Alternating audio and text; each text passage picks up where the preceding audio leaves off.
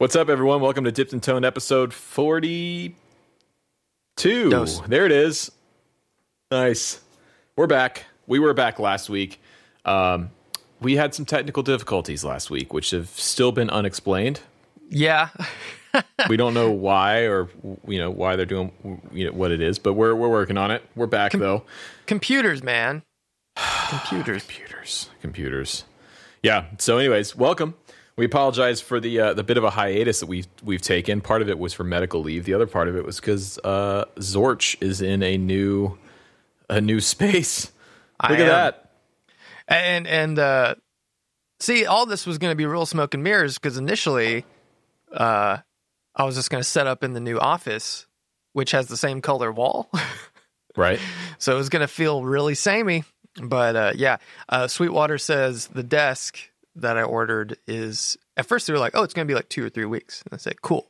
And it's been 2 weeks. And I said, hey, what's the update on that desk? And they said, oh, it's going to be 3 or 4 weeks. And I was like, oh, great. Yep. Now you're in the proverbial hell of, or the purgatory of shipping where it's like, yeah, we'll get it to you. Oh man.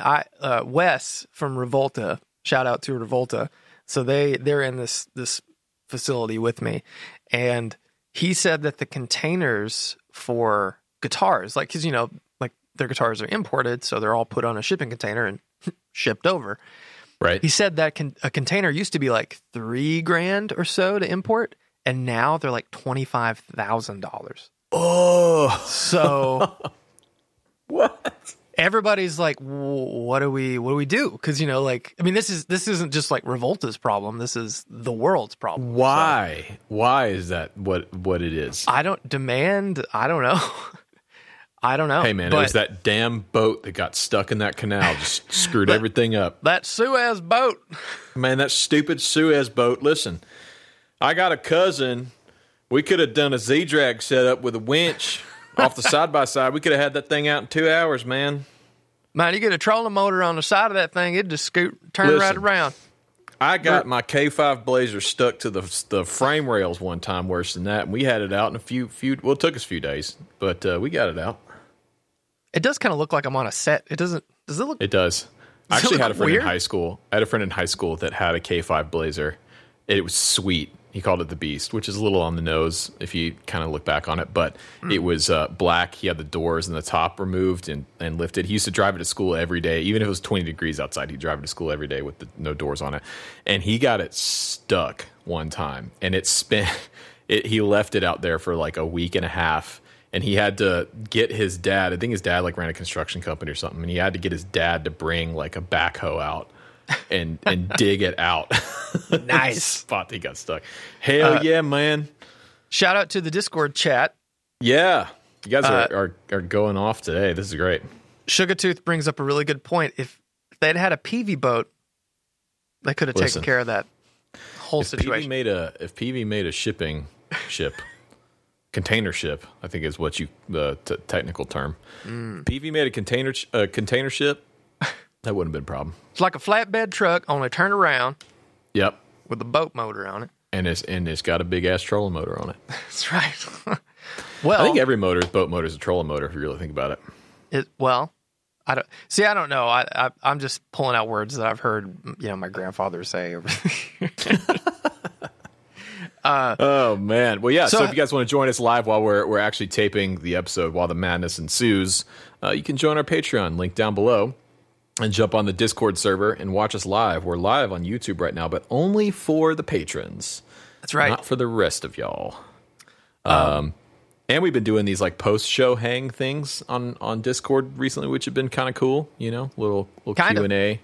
It's kind of like Clubhouse, but less weird, less self-promotion sort of vibes, and more just kind of hanging out. Man, I just don't understand any of that. So. Yeah, I think Clubhouse is kind of done. It was a flash in the pan. Yeah. Yeah. So anyways, what's new with you this week? Moved into the new space. What else? I wound some pickups. Not my guitar. Matthew at Novo, which for those listening at home, they're literally behind the camera, behind my microphone, through that wall. That's like the wood shop. I thought you were going to say, like, they're literally behind the camera just watching. They're just right there. Staring at me. The Matthew lent me this showroom guitar. It's a TC, Saris TC, that has been routed for 2 humbuckers, and it had Lollertrons in it. And he's like, here, just take this and put your pickups in there. So I wound 2 humbuckers. The neck, which you heard, sounds pretty good. Good. Yeah, it sounds good. I was kind of shocked. But I mean, you know, the recipe for a PAF style humbucker has been well discussed and documented, so I'm not breaking any new ground. The bridge, and this, I need to try it in another guitar. It's very bright, but I think part of it might be this Tele bridge, coupled with the Novo, which Novos are bright guitars anyway. But I think this combination is just a little too much. So I'm gonna pull these out. Dennis wants to play them, so I'm gonna leave them here this weekend. But next week I'm gonna rip them out and put them in my Les Paul and see how they sound. Now, did you put a cover on that bridge? Because when I saw it, it was uncovered. I did. I didn't solder it, so it's just kind of squeezed on the base plate. Yeah, right. But both of them are PAF style, wound as even as I could. You know, so for those that have never watched anybody wind a pickup, there's a machine wind, which is machine traversal. So there's like an auto traversal thing that moves the wire back and forth on the coil. Pretty straightforward. That's how Gibson did everything. The Fender method was like a scatter wind, or a human hand moving the wire back and forth. And I think when most people say hand wound, that's what they're referring to. I don't like that term, because to me that I think that makes it's you like think you're winding literally 5,000 turns around a bobbin, which is impossible. But both of these, I didn't have my little auto traversal rig set up, so I did it by hand. So they're kind of like scatter wound humbuckers, which I think is contributing to the brightness. But the bridge pickup, I don't know, not crazy about it. So. Is it like a presence bright, or is it a harsh bright? It's a presence. It's like a real just like uninhibited clarity. And but what's weird is when I brought my Les Paul here the other day and compared it, and the output, they're actually hotter than what's in my Les Paul. It's just because I expected it to be, you know, a little bit more crunchy, but it's not. Right. It's just bright. So I think, I don't know, I'm going to mess with it, but I have a ton of magnets and all sorts of stuff. And one thing that's interesting too, and I had never noticed this, but it makes sense. Novo, if they have a Tele style bridge or whatever, it's an F spacing. Right. So the pole pieces don't line up with the strings, except for in the middle. You should explain F spacing. So F spacing is Fender spacing, and that means from low to high E, the distance between the strings. That's the, you know, your string spacing and your pole piece spacing. So on a Gibson instrument, traditionally the humbucker pole piece spacing from center of the high E center to the low E is 49.2 millimeters. But on a Fender guitar, if you need to put a humbucker in that style with that style bridge, it's 53 millimeters. So it's quite a bit wider. So the poles don't really line up with the strings, which I don't think is affecting the brightness, but it does affect the string balance, you know, when you're playing string to string. Nice. I can't wait to try them out. Yeah. Gonna be up there next week, actually. Yeah. NAMM time. NAMM. You're not going to NAMM, are you? No. Well, okay. I would if there was anything interesting going on, and I don't think there is. But anyway, we can get into that. How was your week? Week was pretty good. Got back from a little beach vacation last week, which is fine. We're not beach people, but we went to go. We this was the first time seeing my grandparents in like a year and a half since before COVID. So we went to go hang out with them. But doing much better. Out of the sling, back to playing guitar again. Oh yeah. I don't have 100% range of motion right now, but I'm good enough to play. My Driftwood Titlecaster is about to be done. I'm going to be picking that up next week at NAMM. And for those of you that don't know, I've talked about it on the podcast a little bit, But so there's a guy named Chris Alvarado down in Destin, Florida. And Chris is an acoustic guitar builder. He's a luthier. He builds amazing acoustics. And he's getting into the electric world. And this is his first production electric. It's a Tele style with a P90 in the neck. I'm trying to find a picture I can drop in the chat here. So he basically, I've known Chris since I was 16 years old. He's kind of like a family friend. And he's been making videos on his YouTube channel. They just started making a YouTube channel not too long ago and documenting the build. He's also building an acoustic out of a 3,000-year-old piece of spruce, which is pretty sick. But anyway, there's the update, the picture where it sits right now. Yeah. And this is kind of like a beta test. He built this for me to sort of tell him everything that needs to change about it because he's not hip to building electric guitars, but he's damn good at building acoustic guitars. So yeah, I'm excited, man. And I'm incredibly honored to be the chosen one for his beta testing of this guitar. You're the chosen one. You're the chosen one. So, yeah, there it is. Pretty excited about it. I don't typically like super flamey tops, but I think that burst on there looks pretty tasty. Yeah. It's quilty. It's not as like tiger stripe. Yeah. So it's got more of a quilt look, but it's not. Some quilt looks too, I don't know, phony or something.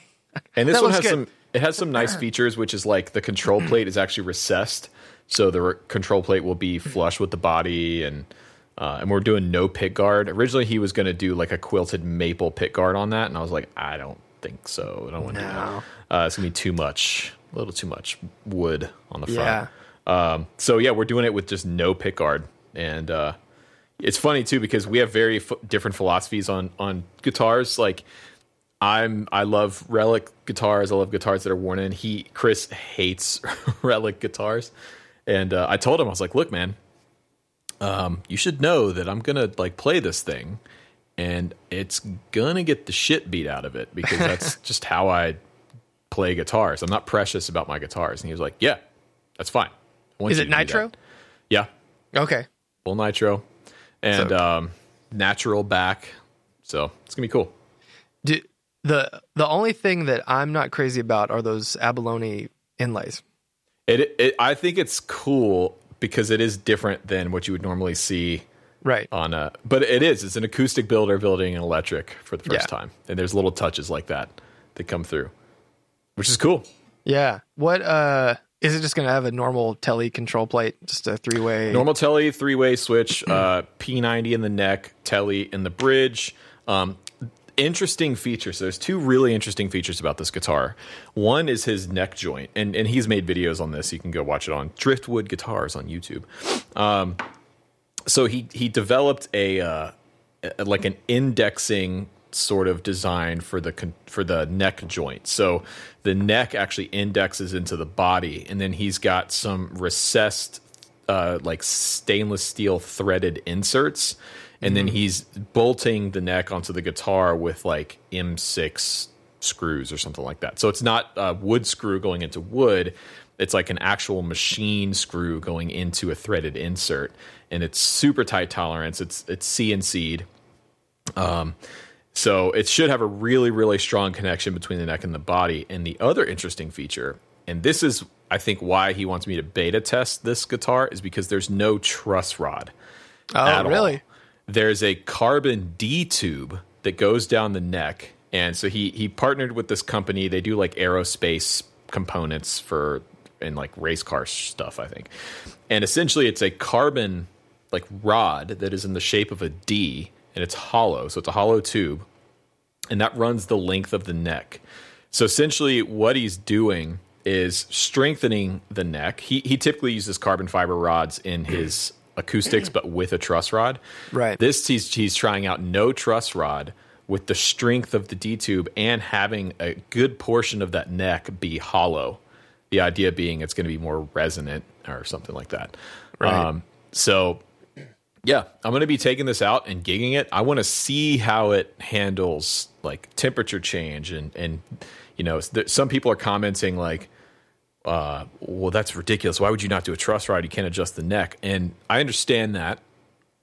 I also think that if you build the neck properly and you've got such a strong piece of material in there holding it in position, you shouldn't need a truss rod, but we're going to find out. Right. People in the chat are talking about Novo. Someone said, doesn't Novo do something similar? But they use little pins to kind of the neck pocket in the neck has little routes for these little pins that kind of get the neck right in the perfect position. Yeah, but just to index it.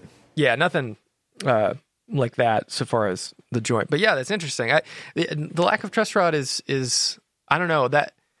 I know it works, Yeah. There have been a lot of guitars throughout history that just don't have truss rods. Right. But you're right. I mean, I notice with all of my guitars them needing an adjustment every season. Just like a quarter turn, an eighth of a turn, just a little turn to get it back where it should be because they move.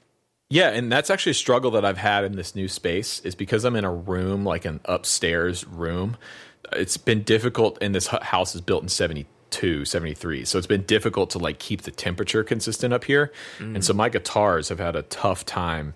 Like my Solus, I went to pick it up and play it the other day, and it was like the neck had completely shifted and it was unplayable because the neck had moved so much. And I had to and I never have to adjust truss rods on my guitars. But I had to pull it out and like adjust the neck to get it back to where is actually playable. So yeah, I think that's going to be an interesting thing to see how this Titlecaster holds up.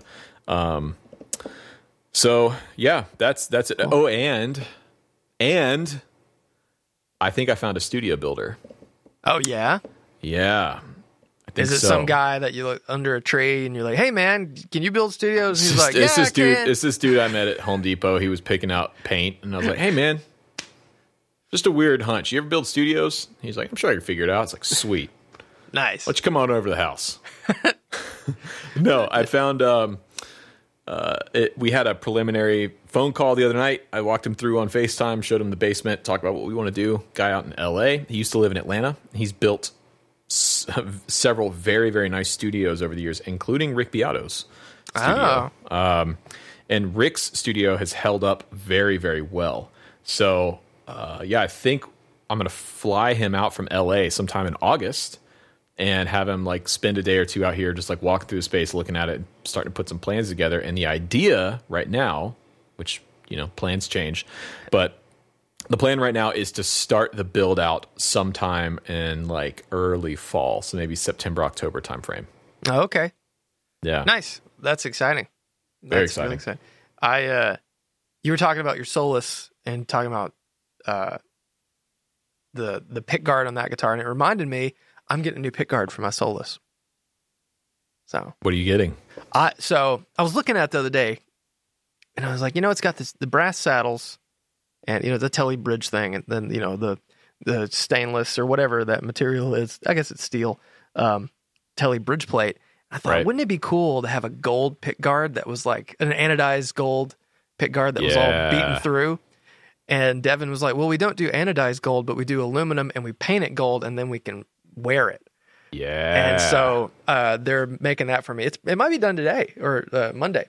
So the nice thing is too, you can just walk over there and grab it. Yeah. Well, I was over there just talking to the guys. One of the guys that works at the shop now, he used to work for Stan Winston Studios. So he did special effects and worked in a lot of cool movies. And that's cool. Very fun to talk to. But we were just talking, and Kelly walked up and she was like, "Hey, how distressed do you want this?" And she had it, and I was like, "Oh man." It's dangerous. This has been really hard because I get to see every guitar before, Matthew posted online. Like, oh man. But dude, you should start like an underground like Reddit thread that's like Novo leaks or something like that. They would kill me. Oh yeah, dude, you'd be out on your ass faster than I don't know. I can't finish the rest of that statement. Yeah. All right, we have a rig to dip or what? We do. Take me there. Bum, bum, bum, bum. One picture. And two picture. Ooh.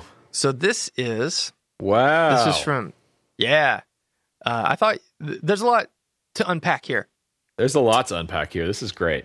This is from Kyle Reagan. He says, dip my Bogner Firebird rig. So what we got here is a 2012 Gibson Firebird. I don't know what number that is. It looks like it's just the two pickup. A 5. Yeah, that's a 5. He's in the chat. Perfect. Nice. A Bogner Alchemist, which is a cool amp, and it's something interesting we could talk about. A 2x12 cab with Celestion Cyper 65. I don't know what those are. I don't either. Super 65. He's got a Schmidt Array board that's got a bunch of stuff on it. Zcat Big Reverb, Boss RE20, Aleca Digital Delay, MXR Phase 90, the TC Electronic Third Dimension Chorus, Ibanez 850 Fuzz, Pictronics Fat Drive, Noble's ODR Mini, Boss ST1, and Favaretti's Yellow Cab OD. And it's a cool rig. And by the way, his pedal board is like orange. A traffic orange. Safety cone orange. That's it, yes. Yeah, that's straight up. That is exactly what that color is. Nice. All right, cool. Let's start with the guitar. God, I love a Firebird. A white Firebird, too. A white Firebird. Reverse Firebird 5. Beautiful. Absolutely beautiful. How would you describe the tone of a Firebird and a Firebird pickup? Wow. Okay. It's the closest thing to a Strat that Gibson has ever made. Yeah. Tonally. And if you would never think that by looking at that guitar, because there is nothing in common with the Fender Stratocaster. Not the shape, the scale length, the pickup design, nothing. But those Firebird pickups have a real nice single coil kind of thing going on. Now, it's not a straight up, it does, you're not going to mistake it for a Strat I don't think.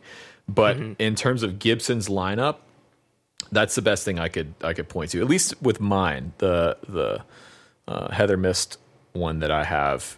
That neck pickup gets real stratty, and they're pretty low output pickups as well. They're not very hot, which is also really nice.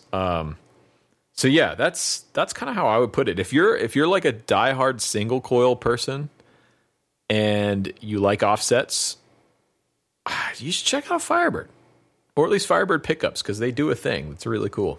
Yeah. It's something I've never really dove into, the Firebird pickup. But I love the shape, and now that I'm winding pickups, now I made 2. Now that I'm starting to learn more about the construction. Listen, of everything. now that I've become a pickup winder myself, I've kind of just been kicking around the idea of. I'm trying not to be like that. A lot of people are already messaging me like, "Hey, that pickup sounds great. Can I order one?" It's like, no, let me guys learn what I'm doing. Yeah, just because he did it once doesn't mean he's good at it. Okay, no, that's very true. You got to give the man a little time to work his kinks out, right? Yeah. Cool guitar. Cool guitar. Pedal board. Well, one more thing on the Firebird. If you've never played one, ergonomically, they're weird. They're weird to play. They're real long. Weird. They're weird. They're like shifted to the left. You have to put the strap button in a specific place or else they neck dive real bad. I mean, and that's because the guitar was designed by a car designer. Actually pulling it full circle, the man that designed the Firebird is also the man that designed the famous yellow checker cab. Speaking of the yellow cab OD on the pedal there, I don't know if that's intentional. What? But yeah, that's a nice little history connection there. So let's move on to this pedal board. So the Schmidt Array boards. Schmidt Array boards are super nice. It's a lot. I have one gripe with them, and people ask me sometimes, well, like when I did the studio board with Mason, I got a lot of comments like, why didn't you do Schmidt Array? Schmidt Array is the best boards. They're great boards. They're fantastic. They're pretty heavy.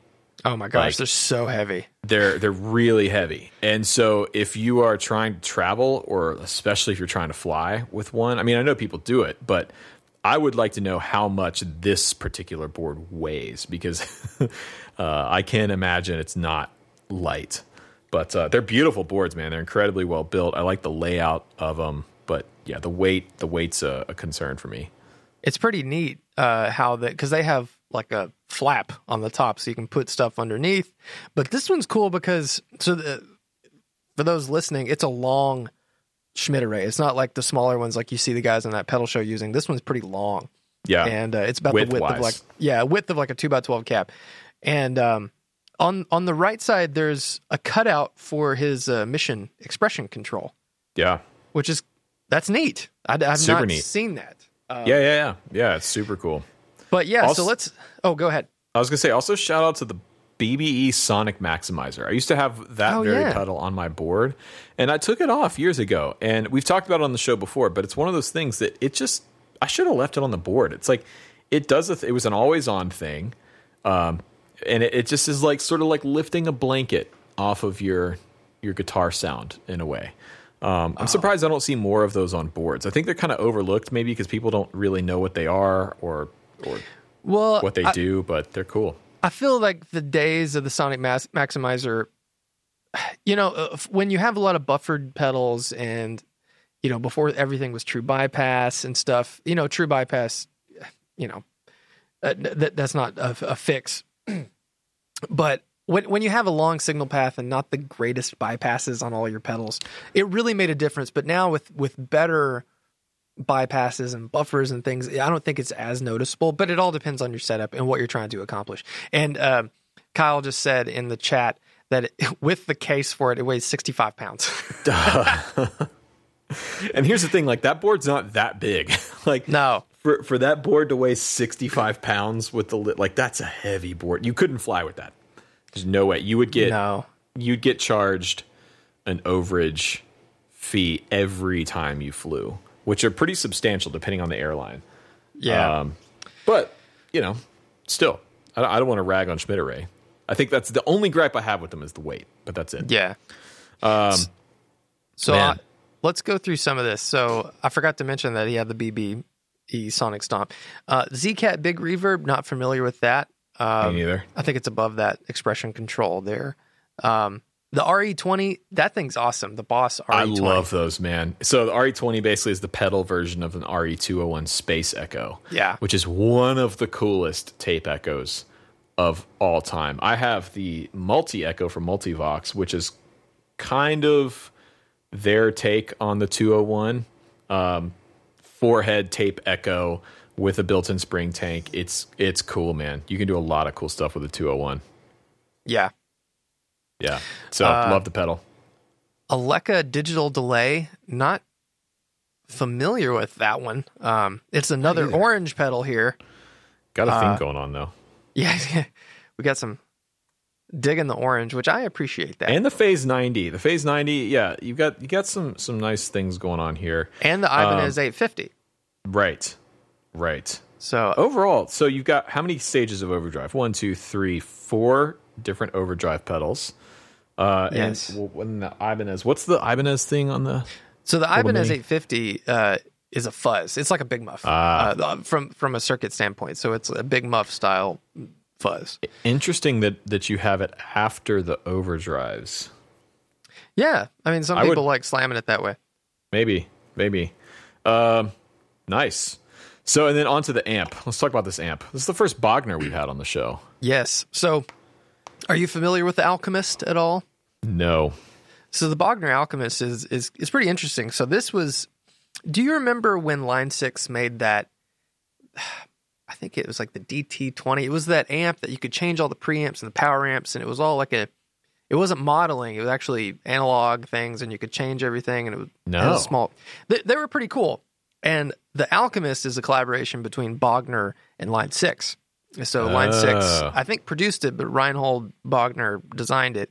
And it's a 2-channel thing. It has a boost, but it also had some built-in effects as a delay, like a ducking analog and a tape delay sound with a tap button on the face, which is awesome. Cool. And also has a plate Hall and spring reverb built in. And you could switch it from depending on the model, they had switchable wattages. But, they actually sound pretty wicked. I think a lot of people they doubt anything Line 6 makes, or at least from a few years ago. I think they've got out of that. You know, but back when this was coming out, I think people were still like, "Oh, it's like a spider with tubes in it," you know, because this is a full fat tube amp. This is not, you know, it has a lot of things going on that aren't necessarily tube, like the delay and stuff. But yeah, every channel has some switches for like clean or crunch, bright, deep, and then the gain channel has like a punch, a bright, a mid shift. So it has a lot of tonal variation. But I remember playing this when it was out and thinking, you know what, this sounds pretty wicked. And now they're pretty cheap. So if you can find one and you could try it, you can probably score it for, you know. I like Bogner stuff. I really do. I've never owned one. I almost bought a. Oh god, this was years ago. This is when I was shopping for and I ended up with my Divided by 13, my FTR. I played a used Bogner. Oh god, it was a combo. Shiva? 112. It might have been a Shiva, and it had a road case, and it was like ready to go. And I liked that. I was like, oh, this could be a really good option because I just landed that gig touring with the Muddy Mags at that point, and I needed a good like road amp. Yeah. And it was the Bogner stuff's really cool. A friend of mine, Rod Castro, who's a session guy, touring guy out in LA, plays with a lot of the big pop acts out there. He tours a lot with a Kemper, but his one amp that he does everything with is a Bogner, and it's actually like a signature Bogner that he's done with Reinhold. Really? Yeah, it's like a blend of two different amps. I have to touch base with Rod and see exactly what it. Need to circle back, touch base, and we'll re-up and see what's going on with that. But yeah, the Bogner stuff's really cool. Yeah, I had a friend that had a Shiva and a head.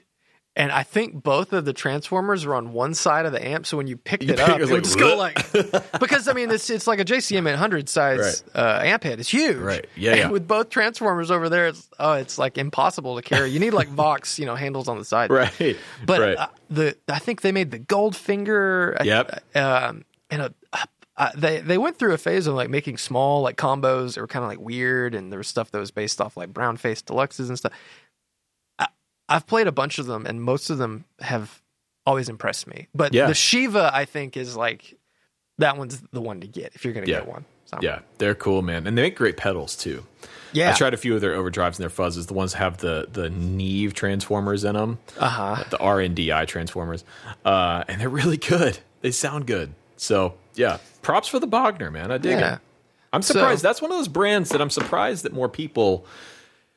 I feel like I just don't see a lot of players playing Bogner stuff. I mean, there's a handful of people out there, but they're not like one of the premier brands, which is weird to me because they're really good.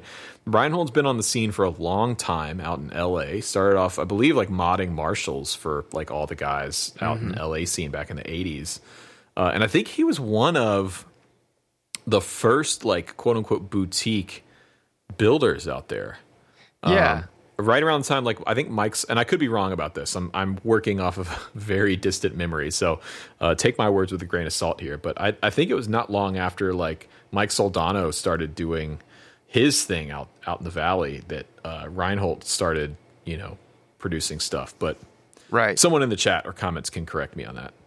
Yeah, I think it's just one of those things. Like it ebbs and flows, and things, fall in and out of favor, but it doesn't change the fact that something's good. Yeah. But I mean, for a time, it's like you saw Bogners everywhere and, diesels and things, with gain kept getting higher and higher and you see, trends happen. And then, that's an interesting discussion on the guitar trends that we've seen come and go. Yeah. The guitar hype train. Yeah. Let's dip this rig here. So let me scroll back up and take a look at I've been keeping up with the chat here. All right. So for me, you're getting some strong points for the Firebird. You're getting some strong points for the Bogner too. Even though I've never played one, it's a cool head. It's a unique amp. A lot of options. It is breaking my rule of like more knobs than. What is my rule? I used to have a rule with amps. Like if it has more knobs than something. Watts. Yeah, if it has more knobs than watts, it's not. The board is super cool too. It's really clean. I'm trying to think if I would add anything to the board here, and I don't think I would, man. Right. I mean, for that rig and for what you're doing, I mean, I feel like that's pretty solid. That's a pretty solid setup.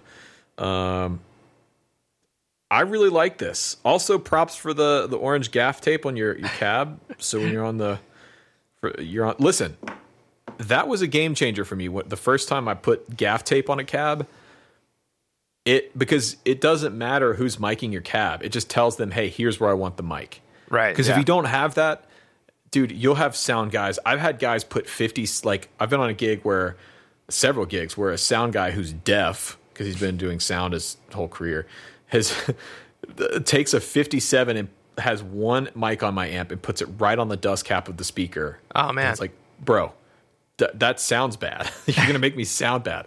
So once you be heard. Just put a little square, little 90-degree angle of gaff tape on your cab, and it just lets the engineer know, hey, this is where I'd like the mic, please. Yeah. Props for that. I'm going to give this rig 8.8 shoyles. Nice. Yeah, solid rig.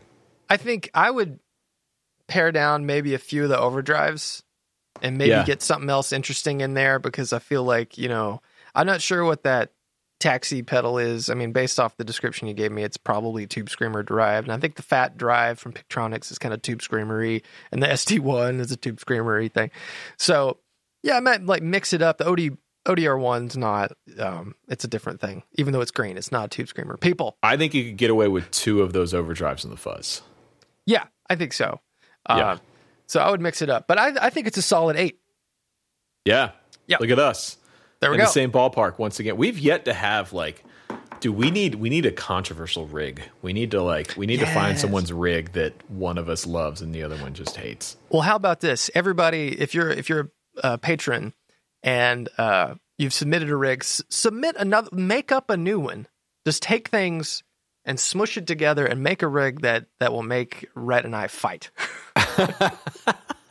Like a rig that I would love and he would hate, or vice versa. Dude, we're trying. We need some beef on the show here. Yeah, let's do it. Yeah, beef your rig or something like that. There you go. Oh, the Pictronics Fat Drive is a CMOS. Okay, so that's different. Nice.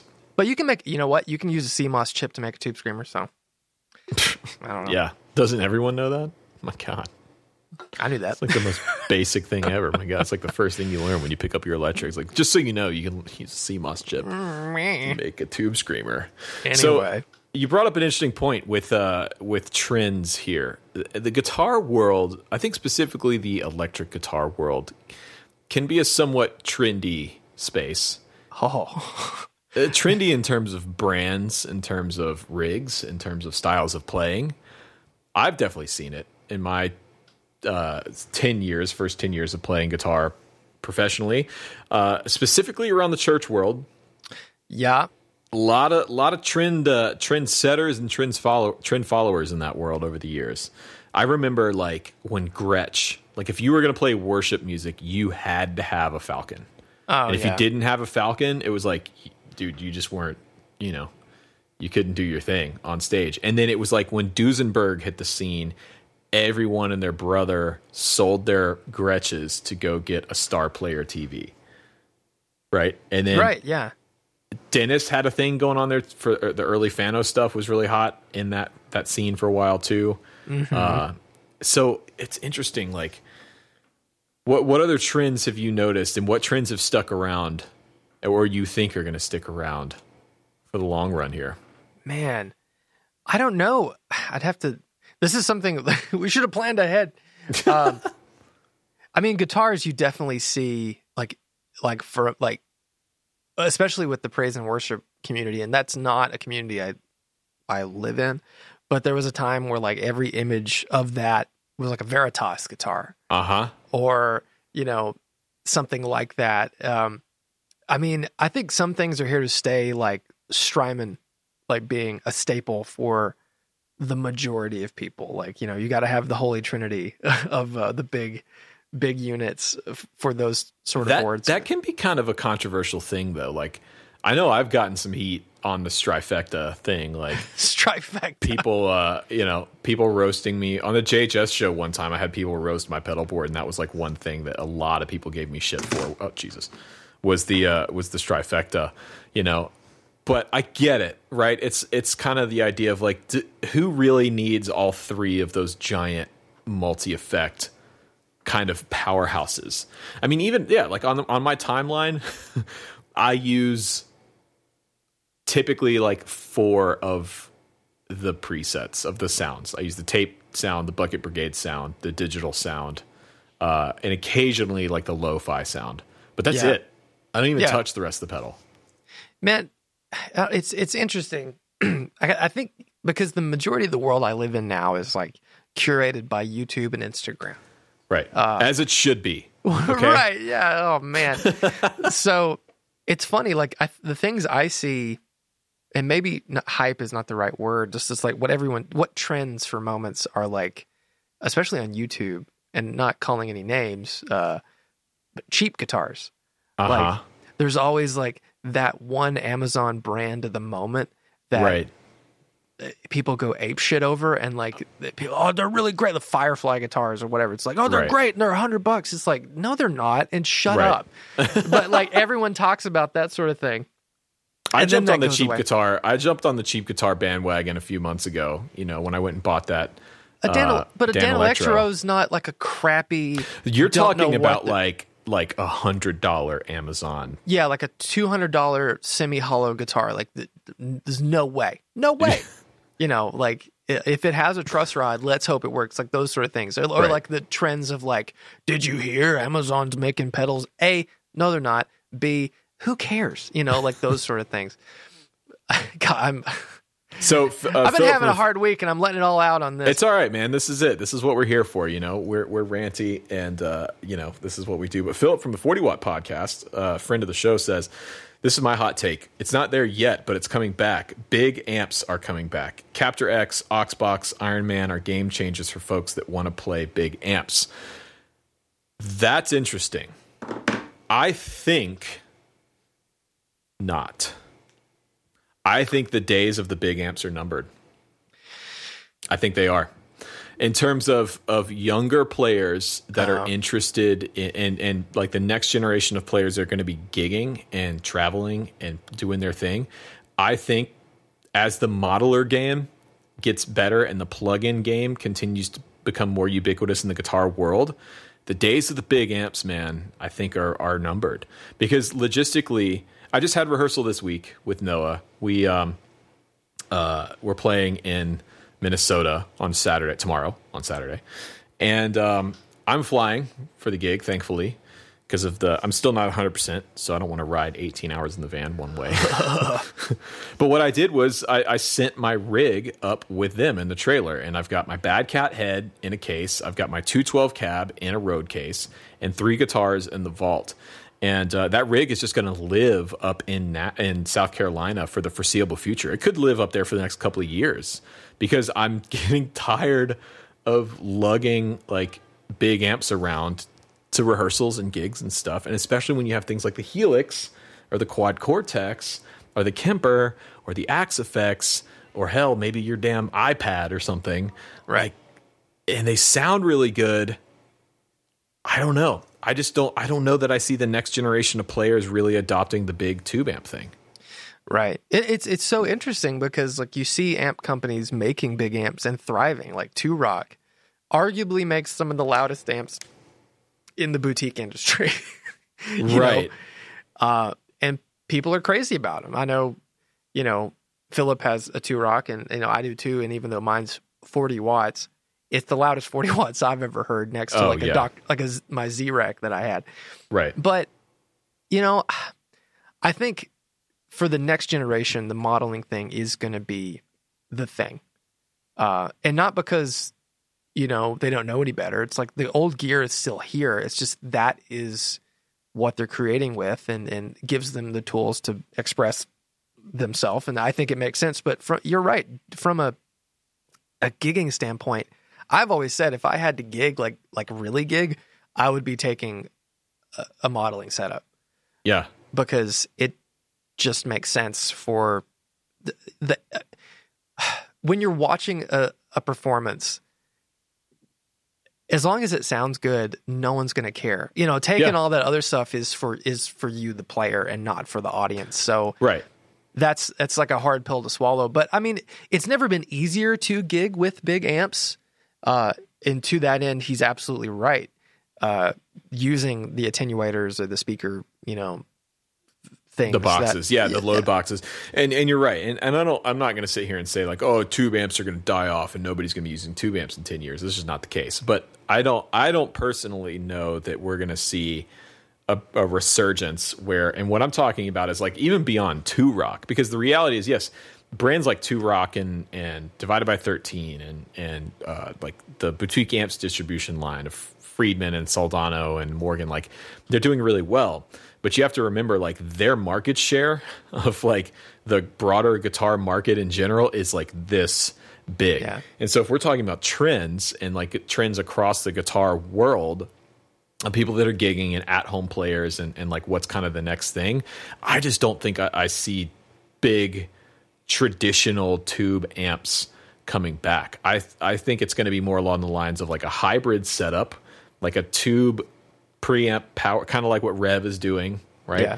Where it's that combined with IR modeling and cab simulation, or it's just going to be modelers basically running everything. Because the reality is, you're right, man, from a logistical perspective, it's just easier, especially if you're running in-ears, which a lot of artists and bands are, as the cost of in-ear rigs start to come down. You know, it makes a lot of sense. With that said, it felt really great to be playing like an old school analog rig this week. Right. Like I'm not using a Capture X or anything. I'm just micing a cab, and it felt good. Yeah. Well, and Philip just reminded me, Fender just announced the Tone Master Super Reverb, I'm excited about that. Which is very cool. And he says, still calling it a big amp even with the solid state weight drop. But the thing about that is also you can play it at like a watt or something. Yeah, and you can go DI out on the back. You can do all the stuff that the Tone Master can do. It's a modeler,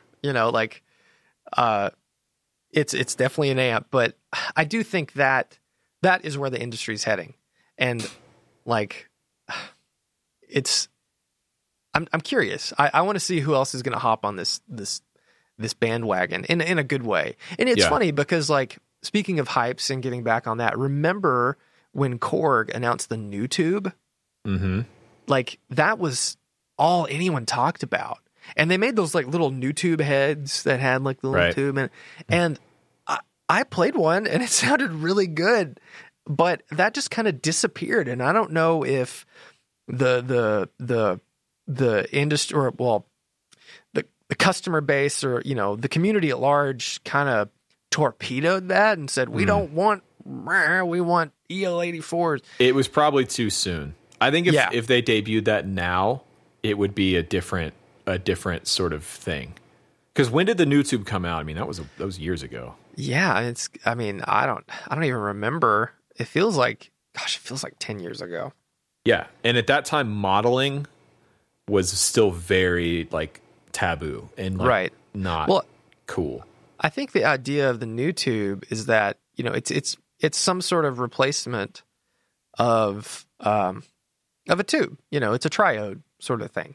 Right. And what's interesting is you can just buy them. Like I could buy them and put them in a pedal, and it's an interesting idea. I don't see 2017. I'm looking back on Google to see like articles. Too. I don't know when it became like what B&H Photo Korg new. Yeah, I just saw B&H pop up. What are they doing? Oh, they have like headphone amps. Okay, that's probably what it is. Got it. But I'm curious to see where that thing goes, where tube alternatives go. Because, I mean, talk about something that's going to die within our lifetime. Well, maybe not. For sure. No, it will. It'll definitely die. Tubes are not going to be around forever. They're just not. I mean, you can't, to produce them and manufacture them, you can't do it here in the States. Like, it can't happen. So it's going to go back. It's staying in Russia and China. And, there are still other industries that use tubes. We've talked about this before, but they're just not that.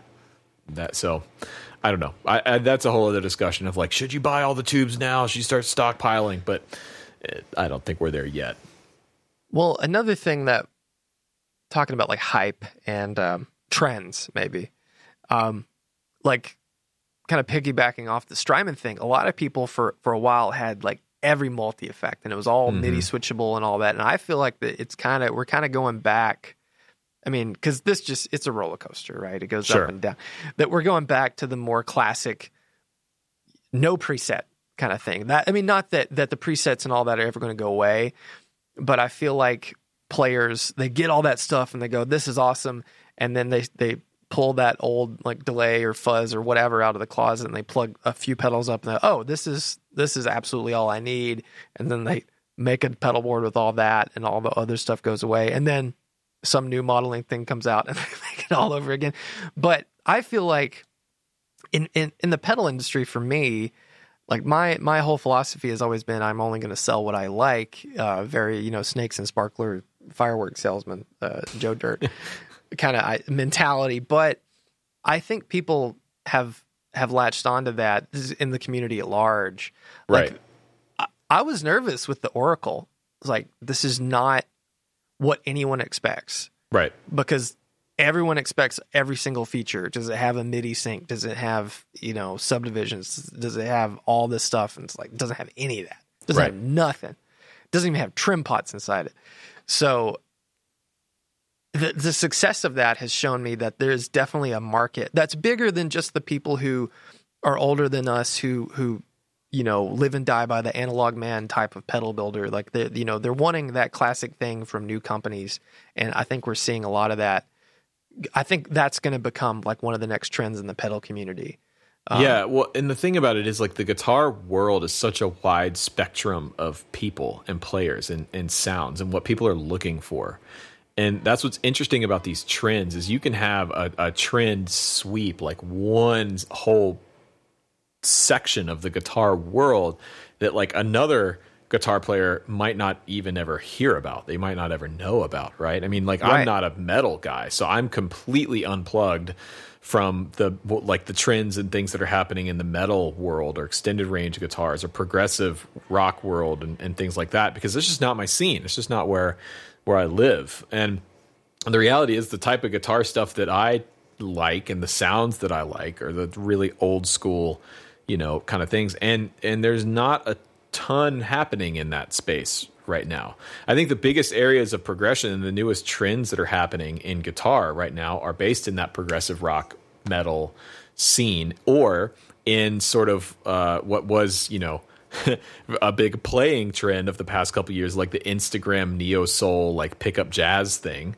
Yeah. Which is cool. I mean, that's that's been really big with the younger players, the people that are like 10 years younger than me in their early 20s. That's been big for them. And so you're going to see a big portion of the guitar community that came up in that kind of sound and with watching those kind of players and following those people on Instagram pick up those type of instruments and go for that kind of sound, which a lot of them are going like DI straight into a DAW, or they're using like a lot of modulation and things like that to get some really interesting guitar sounds. And they don't even own an amp. Right. They've never even owned a tube amp or anything like that, which again, it's not a bad thing, right? I'm not going to sit here and say like, oh, you're not a real guitar player unless you've had a pair of 6V6s, heating up your 112. I don't know who Tilly's talking to in there, but she's having a good time. All good. Yeah. So yeah, I just, it's interesting, man. I think, okay, fine. It's fine. Like, but yeah, that's, now I've lost my train of thought, but there you go. That's fine.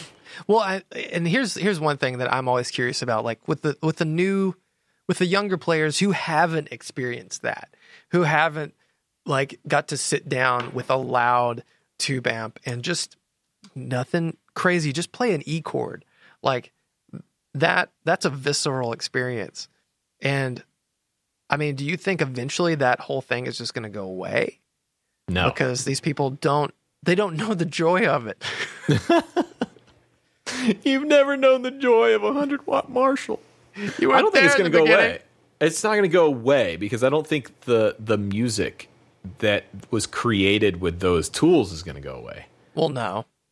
Right? I don't, at least not in our lifetime, I don't see people like not listening to Led Zeppelin anymore. Right. Even younger generations. They're all about the Greta Van Fleet. Well, right, but that's the thing is like no matter how you find it, right? You can, if you are a music nerd or you're into music, right? You're going to naturally find your way back to these things. I mean, we all did, right? Right. Like you find your thing that you really like, and you're like, well, who influenced this person? Where did their sound come from? And you find that thing. And with Spotify now, like all the algorithms recommending stuff to you, it's like inevitable.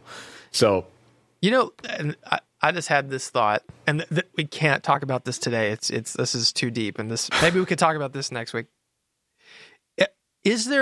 Have you found music happening today, especially in the rock and guitar centric realm, that have as good a playing and as good as songs as stuff from, a few generations back, or a few generations, like a generation back? Because, like, without going down this road, I was driving to work and had some like modern, like blues rock playlist, whatever, on Spotify, like happen. I was like, I'll try that. And every song, even some like well-known players, I was just kind of like, skip. Like there's nothing happening that's pulling me in and making me go, oh, this is cool. But I feel that about a lot of like more pop-centric guitar music and things like that. Like that pulls me in and it's more interesting. And I don't know if I'm just fatigued by it all, but this is something we should touch on because I'm curious to see what you think about it. Yes, there is still stuff being made that pulls me in. But I understand what you're saying, in that like you kind of have to sift through the fluff to get to the good stuff. Well, a lot of people in the chat are mentioning a lot of bands, but some of these bands have been around for like 15, 20 years. Like new bands. Yeah, new bands. Kings of Leon, Black Keys. Like, yeah, guys, that was like 2005 to 2010. We're talking about bands today. And yes, I mean, the reality is, yes, there are bands out there. I mean, and if it depends on the genre you're talking about, but you look at bands like Krungbin, for example. They're not like straight ahead rock, but they're doing really cool stuff. Mm-hmm. Some of the stuff that like is coming on NPR Tiny Desk concerts, like Idols, dude.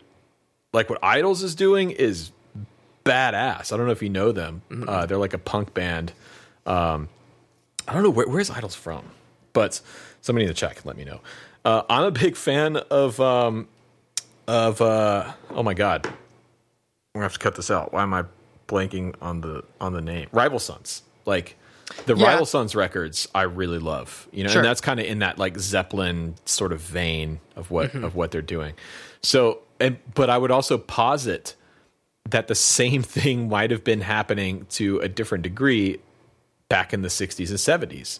We only listened to the great bands because those are the ones that really stood out and stood the test of time. But I would say there was just as much like stuff, crap, so to speak, being made. And not to say that someone's music is crap, but there was so much sort of fluff out there back in the 60s and 70s that we don't listen to now because it just didn't last. Yeah. Yeah. I'm just curious because, and I'm thinking mainly in that very much like classic guitar rock band or blues rock band, and because a lot of things that I've heard. This again, okay, we should say we can. Zach, this is our podcast. We can talk about whatever the hell we want. We've been going for like an hour, and I don't. Oh, okay. I just, it's hard for me when I'm listening to stuff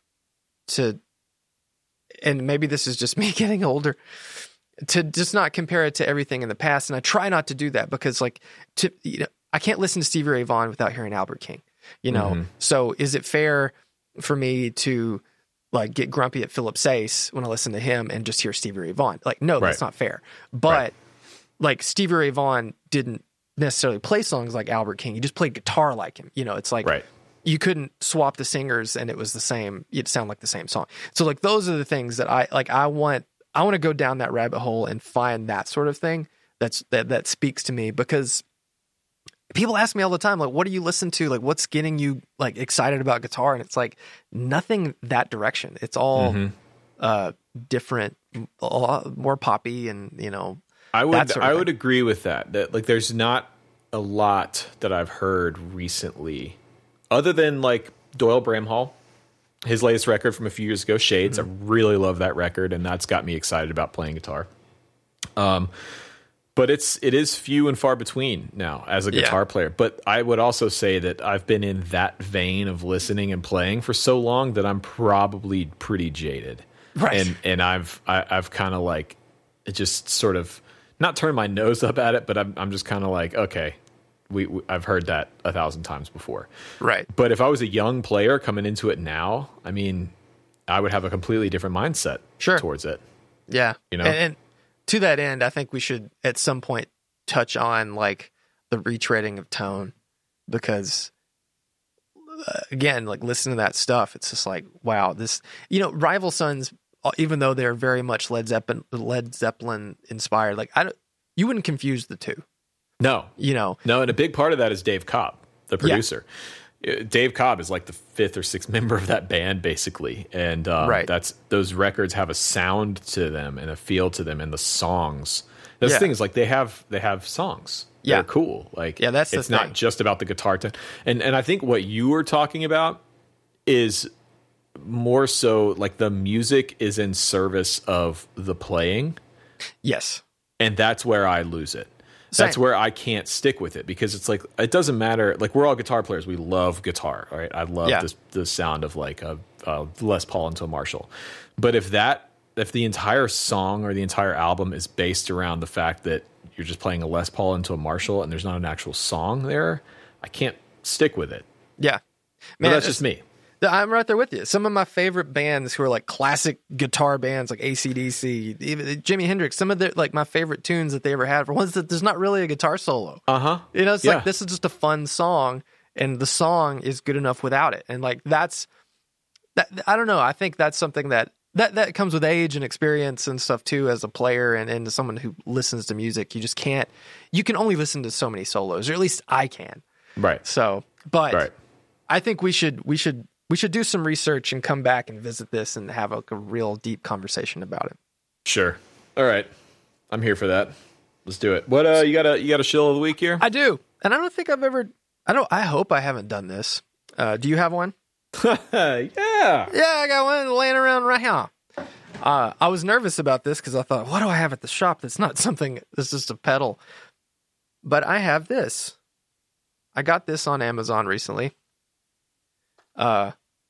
This is a Fluke multimeter. Fluke, man. Fluke is probably one of the best multimeter brands out there.